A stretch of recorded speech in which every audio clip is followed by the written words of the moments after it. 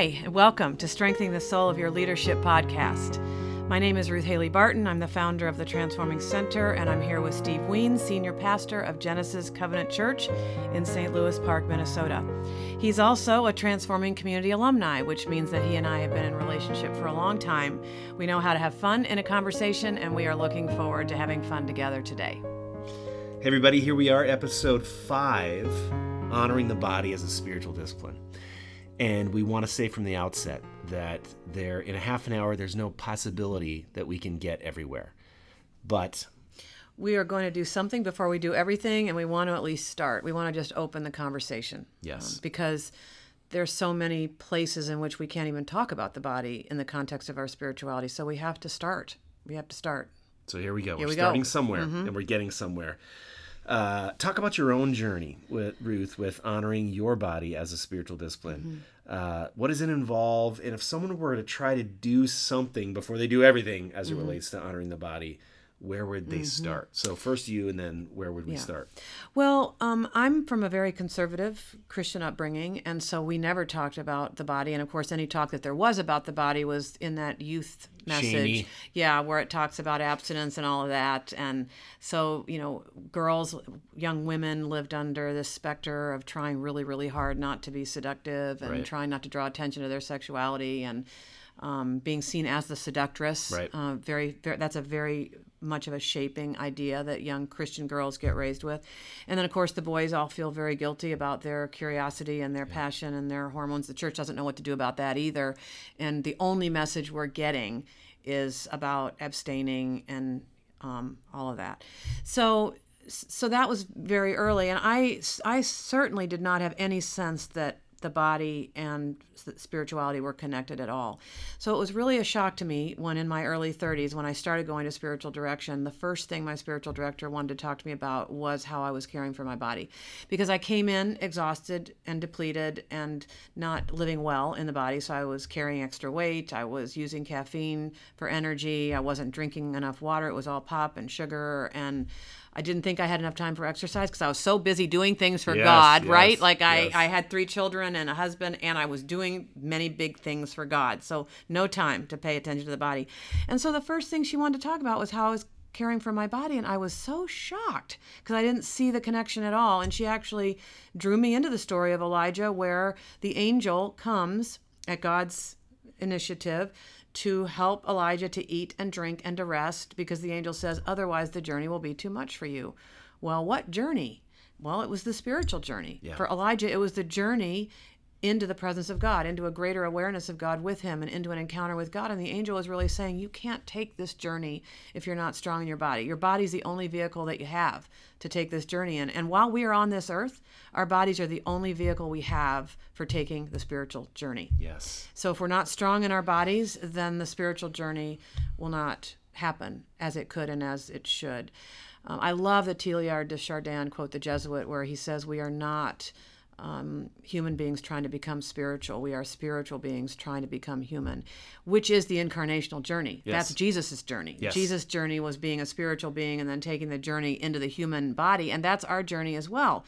So when we are in this process of inhabiting our bodies and learning how to live in our bodies in ways that glorify God, we are on the journey that Jesus himself took through the incarnation. I find that to be a thrilling idea that I could be in the same journey Jesus was in the body. So it began in a very spiritual way, and I'm grateful for that, because it's challenging in our culture, because there are sort of 2 polarities that we're trying to deal with here. One is the way in which church tradition has often denigrated the body and has perpetuated a sort of dualism as it relates to the body. So the spiritual is good and the body is bad. The spiritual is good, the material is bad. So we're actually shattering a dualism in this conversation as we talk. And then there's the secular society that just objectifies people based on their bodies and judges them based on their sexual prowess, their sexual attractiveness, that objectivize people and just presents their body unrelated to other aspects of who they might be. And so for us as Christians, we're really trying to reclaim a third way right here. And it's very, very challenging to find the third way between the denigration of the body that religious people often lead us into, and then the objectification of persons as it relates to their bodies that is characteristic of secular culture. So we're trying to find our way through. And the scripture that guides me, there's so many wonderful aspects of biblical theology that we could point to here. But one that I just really love a lot is the verse in the New Testament. Paul states it, that it's possible for us to glorify God in our bodies. Not glorify the body, but glorify God in your body. Yeah, and I find that to be such a compelling idea, that I could actually glorify God in the way that I live my life as a human being in a body. I just love that idea, and it sparked me to want to really consider, how can I glorify God in that aspect of my life. So, I mean, it began with very simple things like paying attention to what I was eating and drinking, paying attention to exercise and starting to exercise and make a more active lifestyle, things like that. And I was doing it, though, for the right reasons, not the wrong reasons, which is what made it such an exciting time in my life, because I wasn't doing it for sexual attractiveness like the secular culture would be encouraging, but I was doing it out of a response to God, because I wanted to live in this body that He's given me as a gift. I wanted to do that in such a way that the person who gave me the gift would be excited that I was loving the gift. Yeah. Because I think about it like how you give somebody a gift, and if you give them like a piece of jewelry or a piece of clothing, you're like, the first time they wear it, it's so exciting. And you say, did you like it? Yeah. Do you like it? Yeah. And I think that's how God feels about us. He goes, I've given you these bodies. Do you like it? Do you like living in your body? Are you experiencing it as the gift that I meant for it to be? And we actually please the heart of God when we live well in our bodies and enjoy our life in our bodies. So it started in those very, very simple ways of caring for the body. And I think that is the first practice. That's where I would start. Yeah. You start with caring for it, noticing the ways you're not caring for it, and then incorporating some new practices into your life. But I remember the first time that I started to experience endorphins after I exercised, and I was learning to incorporate exercise and to tell myself, I'm going to do this. This is part of my spiritual life. And the first time I experienced endorphins, and the fact that God intends for us to get these really good mood-lifting hormones in our bodies through exercise. It's better than drugs, you know. Yeah. You know what I'm saying? If you can get those endorphins going. God has made us in such a way that living our lives well in our bodies, I think, just catalyzes energy. It brings out a huge energy in our lives. It increases vitality. I think there's something very compelling about a person who's living their lives in this integrated way. Yeah. Their bodies and their spirituality integrated as part of their life in God. I love that, and I think that can be a really freeing thing for many people. And I think sleep. I mean, we gotta. Yes. We it's like if we're not getting enough sleep, that's the anchor point for me too. If we're not paying attention to the hours of sleep we get, and really being honest, like. Yeah. I was talking to someone else the other day, and they said, I need 9 hours of sleep. Yes. And they feel guilty about it. Yeah. And I know if you're a young dad or a young mom, it's tough to get all that. But we can put some discipline in that. Right. Well, the other thing, too, about sleep and rest is that it is part of living within the limits of being a human being. And that is another, we'll maybe talk about that in a moment. But we are not God in that sense. Our bodies are not meant to function 24/7. We must honor what it takes for these bodies, to actually function. And I just want to echo it, because when we say body, body image immediately gets transposed in that. So our bodies are so different. Everybody's body is their own and different. And we have to climb out of, my body needs to look a certain way. Yeah. In order for me to even be pleasing to God or whatever. So, do you have any quick thing to say about how do you say it quick? Well, but I think without saying it. To talk about body image? Just for a second. Yeah. Well, I think, if we want to talk about Scripture and where we can go to in Scripture, I think Psalm 139 is a beautiful place where the psalmist talks about the wonder of his body. And it's a male there, but it is a person, David, talking about experiencing his body as a gift and saying, I am fearfully and wonderfully made. And it's hard for us to accept that biblical theological truth in a culture that, really denigrates our bodies and judges us on the basis of our bodies. But somehow it has to begin with the belief that the body is a gift. Your body as it is a gift from God to you. My body as it is a gift from God to me. And I need to receive it as that and see it as a really good gift. So it's challenging in our culture. I remember one time, and I've had this happen actually more than once, where on the retreat that we do on the body, we devote a whole retreat to the body. And some people have such a struggle with seeing their bodies as a good thing that they've actually told me, every time you use the word body, I cringe. Yes. I can't stand it. I that does not surprise me at all. Yeah. That's sad, isn't it? Oh, to think that even the use of the word to talk about the thing is so hard for some of us to actually. It's like it's nails on a I know on a chalkboard. And more and more, it's not just women. More and more I know. Men are experiencing this as well in a different way, I think, because objectification is a different thing for. Well, anyway, there's so much more to say in that. I know. You know what? We've got to say a couple other practices because I do want to get these out. You can go to Sacred Rhythms to get more, but it begins with caring for the body. Yes. But then after that, we can learn to pray in our bodies, and this is where you explore the idea that our bodies are a temple of the Holy Spirit. Well, I only heard that in the youth message about abstaining from premarital sex. That's not what God is saying. I mean, do you know what a temple is? A temple is a place of prayer, right? A temple is a place of encounter with God. So what does that mean? Just take time to think about what it means that your body is a place where you can encounter God. It's a place where you can actually pray. And there are prayer methods that engage the body rather than disembody us. Yes. There are prayer methods, and we do one of these in the Transforming Community where we invite people to pray in their bodies. And it's an amazing experience because we experience prayer in a different way in the body than just if we think of prayer as being something that happens in our heads or words that we say. Yeah. And actually our body knows things that our minds don't want to know until we allow the body to speak.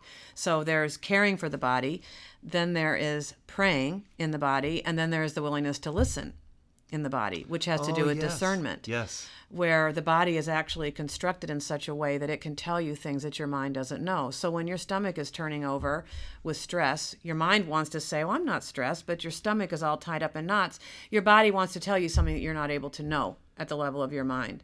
Sometimes people will report, a sense that there's something that's frightening.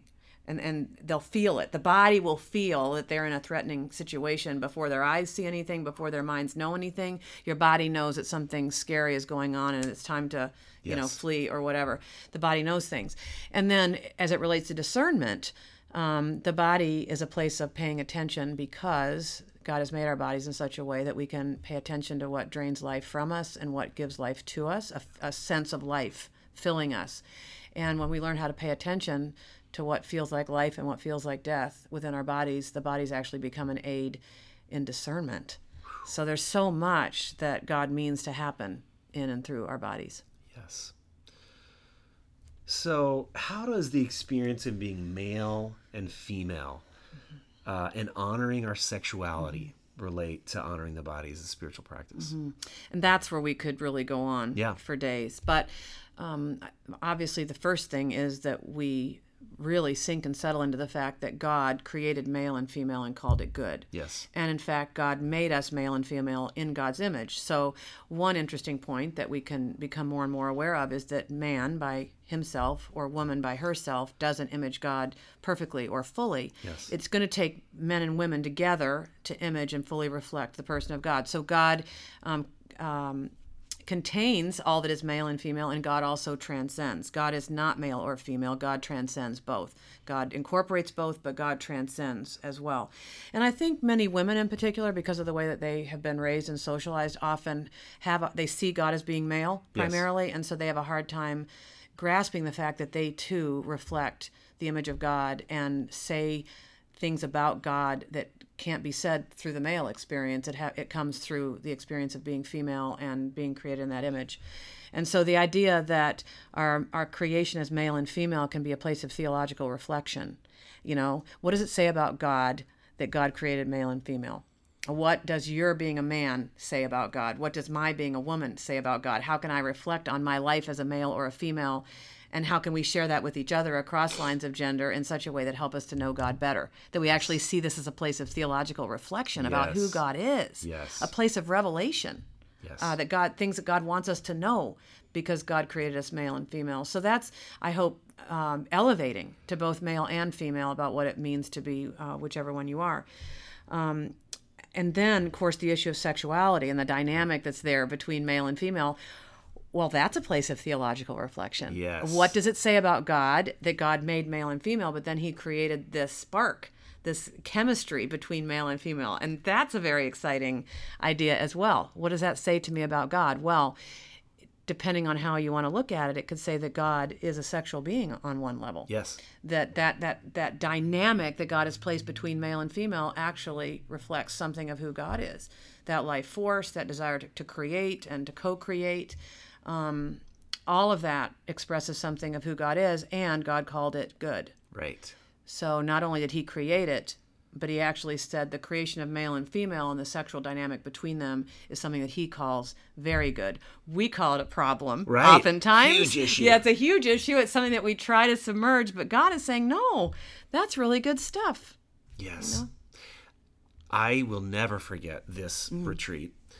And you use that language of, we were talking about men and women in ministry together, working together, not married, but working together, partnering together. And you, in your way, got all sparkly and said, so funny. When men and women work together, there will be sparks. Yeah. And you just let that sit in the room for a second. And everyone knows that's true. Yeah. Everyone in that room knows that's true, but no one had ever, at least to me, said it like that before. It was like, no, if there is a spark, you're That's doing something wrong. Yeah. So can you talk more about that? Because that was revolutionary for me. Yeah. Well, when I talk about the fact that God created us male and female, and then he also created that spark, that God was creating something that reflects who God is, and that makes it good. Yep. So then the question becomes, how can we live with that spark in a way that's fruitful and life-giving and safe and that actually produces good for the kingdom, which I believe it does, and I believe that it can. And so I think part of our spirituality is really coming to grips with this aspect of our human experience and coming to peace about it, while at the same time respecting its power. And that is the fine line that we're trying to walk, is that we embrace the gift of our lives and our bodies, which includes our gender and which includes sexuality and the dynamic between men and women. And so we embrace it as the gift that it is and really enjoy the gift that it is, while at the same time respecting the power of it and being wise with the sparkiness of it. And so I think I talked somewhere about how to live within the sparks that are there between male and female, but not burning down the forest. You know, you got to contain it. You got to contain the fire and the sparks a little bit so the whole forest doesn't get burned down.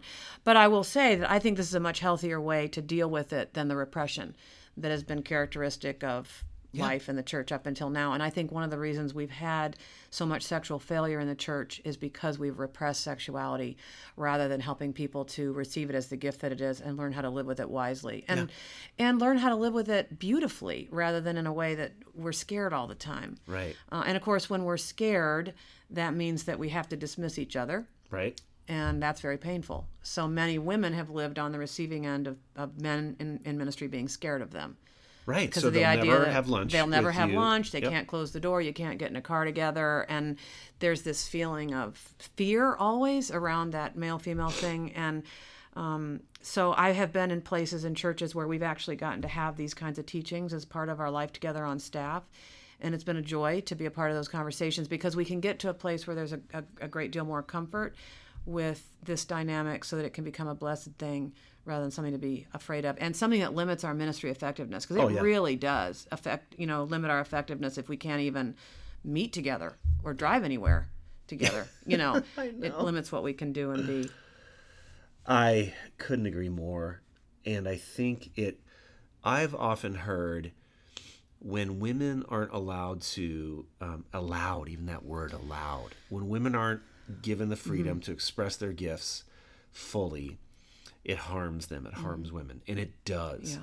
But it also harms men. It does. If God is all that is masculine and all that is feminine, and we're only men and women only receiving a male image of God, everybody loses. That's right. And so we gotta.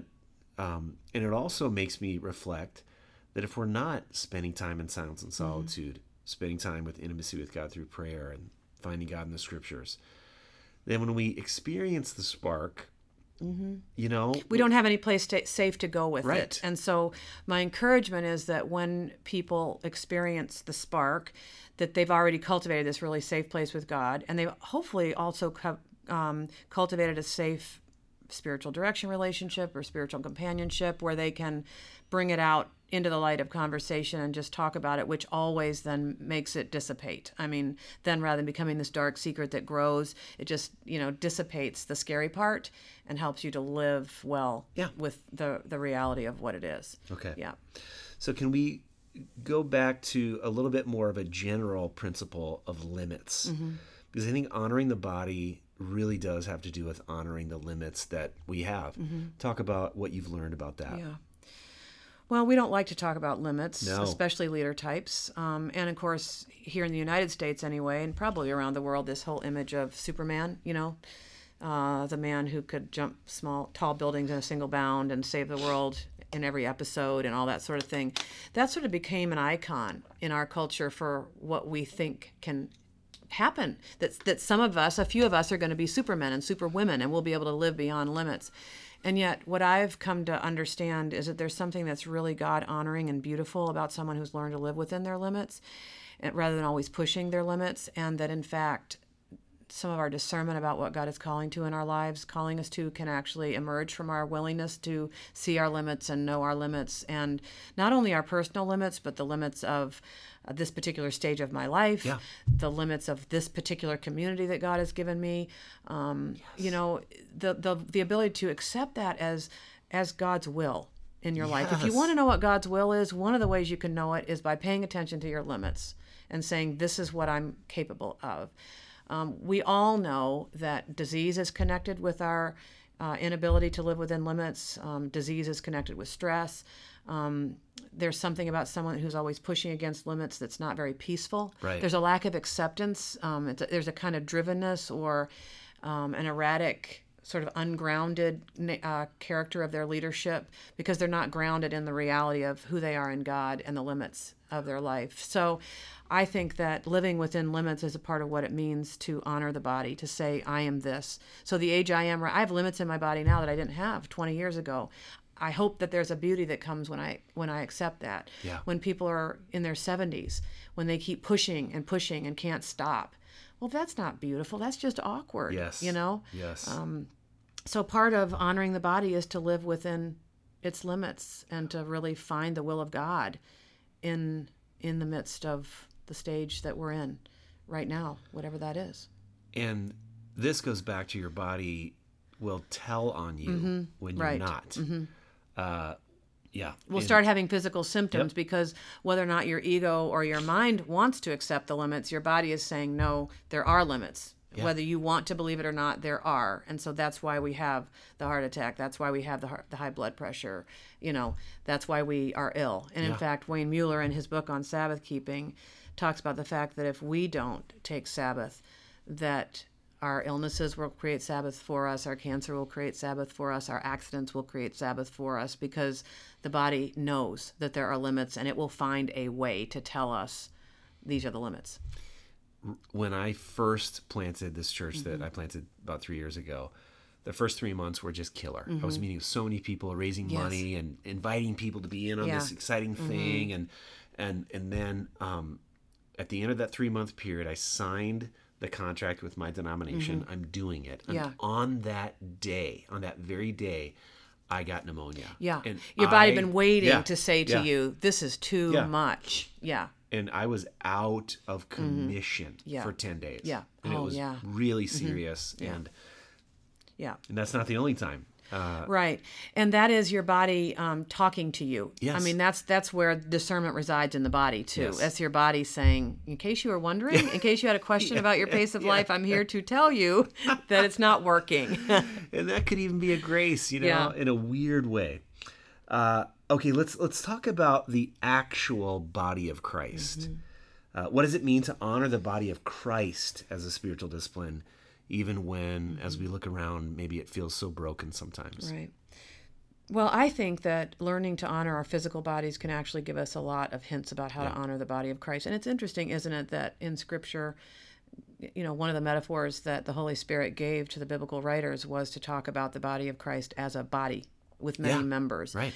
Which is what makes me want to stand up and pay attention and wonder what are the connections between honoring our physical bodies and learning how to honor the body of Christ. And so the very categories that we think about for honoring the physical body, caring for it, praying in it, honoring its limits, letting it help us discern, listening to the body, that all of those kinds of things are ways that we can honor the body of Christ as well, even in our tough times. I mean, we only have the body that we have. Right. We can't get rid of it just because we don't like it. Right. And so we have to find a way to live in it and to love it and to care for it. And I think the same can be true for the body of Christ.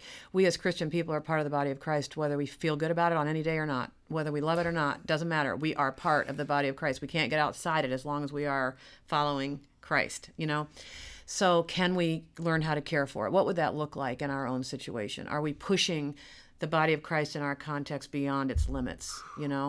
Are there broken places that need attention? Can we stop all of our programming for a while and pay attention to the broken relationships or the issues that are unresolved or the questions that are bubbling up in this community? Can we stop for a bit and pay attention to what's really going on here and care for it and love it and heal it? The very thing you would do for your body if it were sick or wounded. Could we do that, for the body of Christ? Are we really praying? See, this is an interesting question. The body of Christ is a place where we're supposed to be encountering God and praying and worshiping. Can we let the whole body of Christ inform how we pray and how we worship? And this gets to the topic of diversity. Yeah. Can we embrace a variety of ways in which the body of Christ knows how to pray and how to worship? And can how we gather reflect more of the diversity of the body of Christ than just the limits of our own one way of doing it? And then discernment. When it comes time to make decisions that affect the whole body of Christ, are we really listening to all the members, or do we just have this ivory tower situation where a few key people get together and make decisions for everybody else, and we never listen to the foot, we never listen to the hand, we never listen to the ear? The scriptures say that we don't have any right to say to another part of the body, I have no need of you. So when we make decisions, are we really valuing each member of the body and allowing them to speak and to give their perspective? So, and our answer is no, because they'll slow us down. Right. No, I'm not going to listen to the broken toe because if I do, because I want to keep running. Exactly. Yeah. So I think that in some beautiful way, learning how to honor our own physical bodies can give us some hints and clues about how to honor the body of Christ that we are all a part of. Beautiful. So that's honoring the body. Mm-hmm. It's the beginning anyway. It's the beginning. It's the beginning. So much more to say. But in the next episode, episode 6, we're going to talk about transformation through self-knowledge and self-examination. And I really am looking forward to that one too, because I think that just feels like what's next. So I can't wait for that. Any clues about where we're going, Ruth? Just don't be afraid.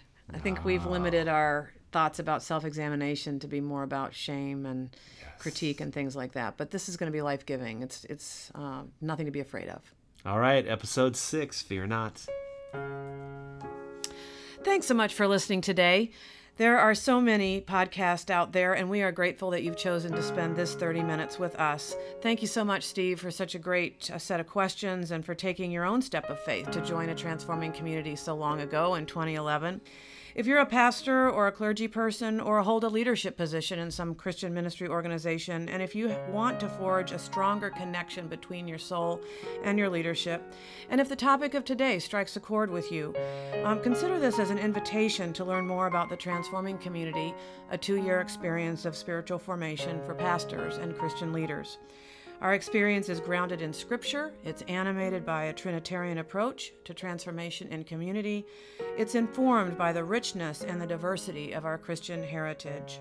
So if you'd like to take advantage of that, just visit our blog, transformingcenter.org, find the show notes for this episode, and we'll also have links there to the other resources that we have mentioned in this podcast. Thank you for listening. We pray that these resources and this conversation will be an ongoing blessing for you in your life and leadership.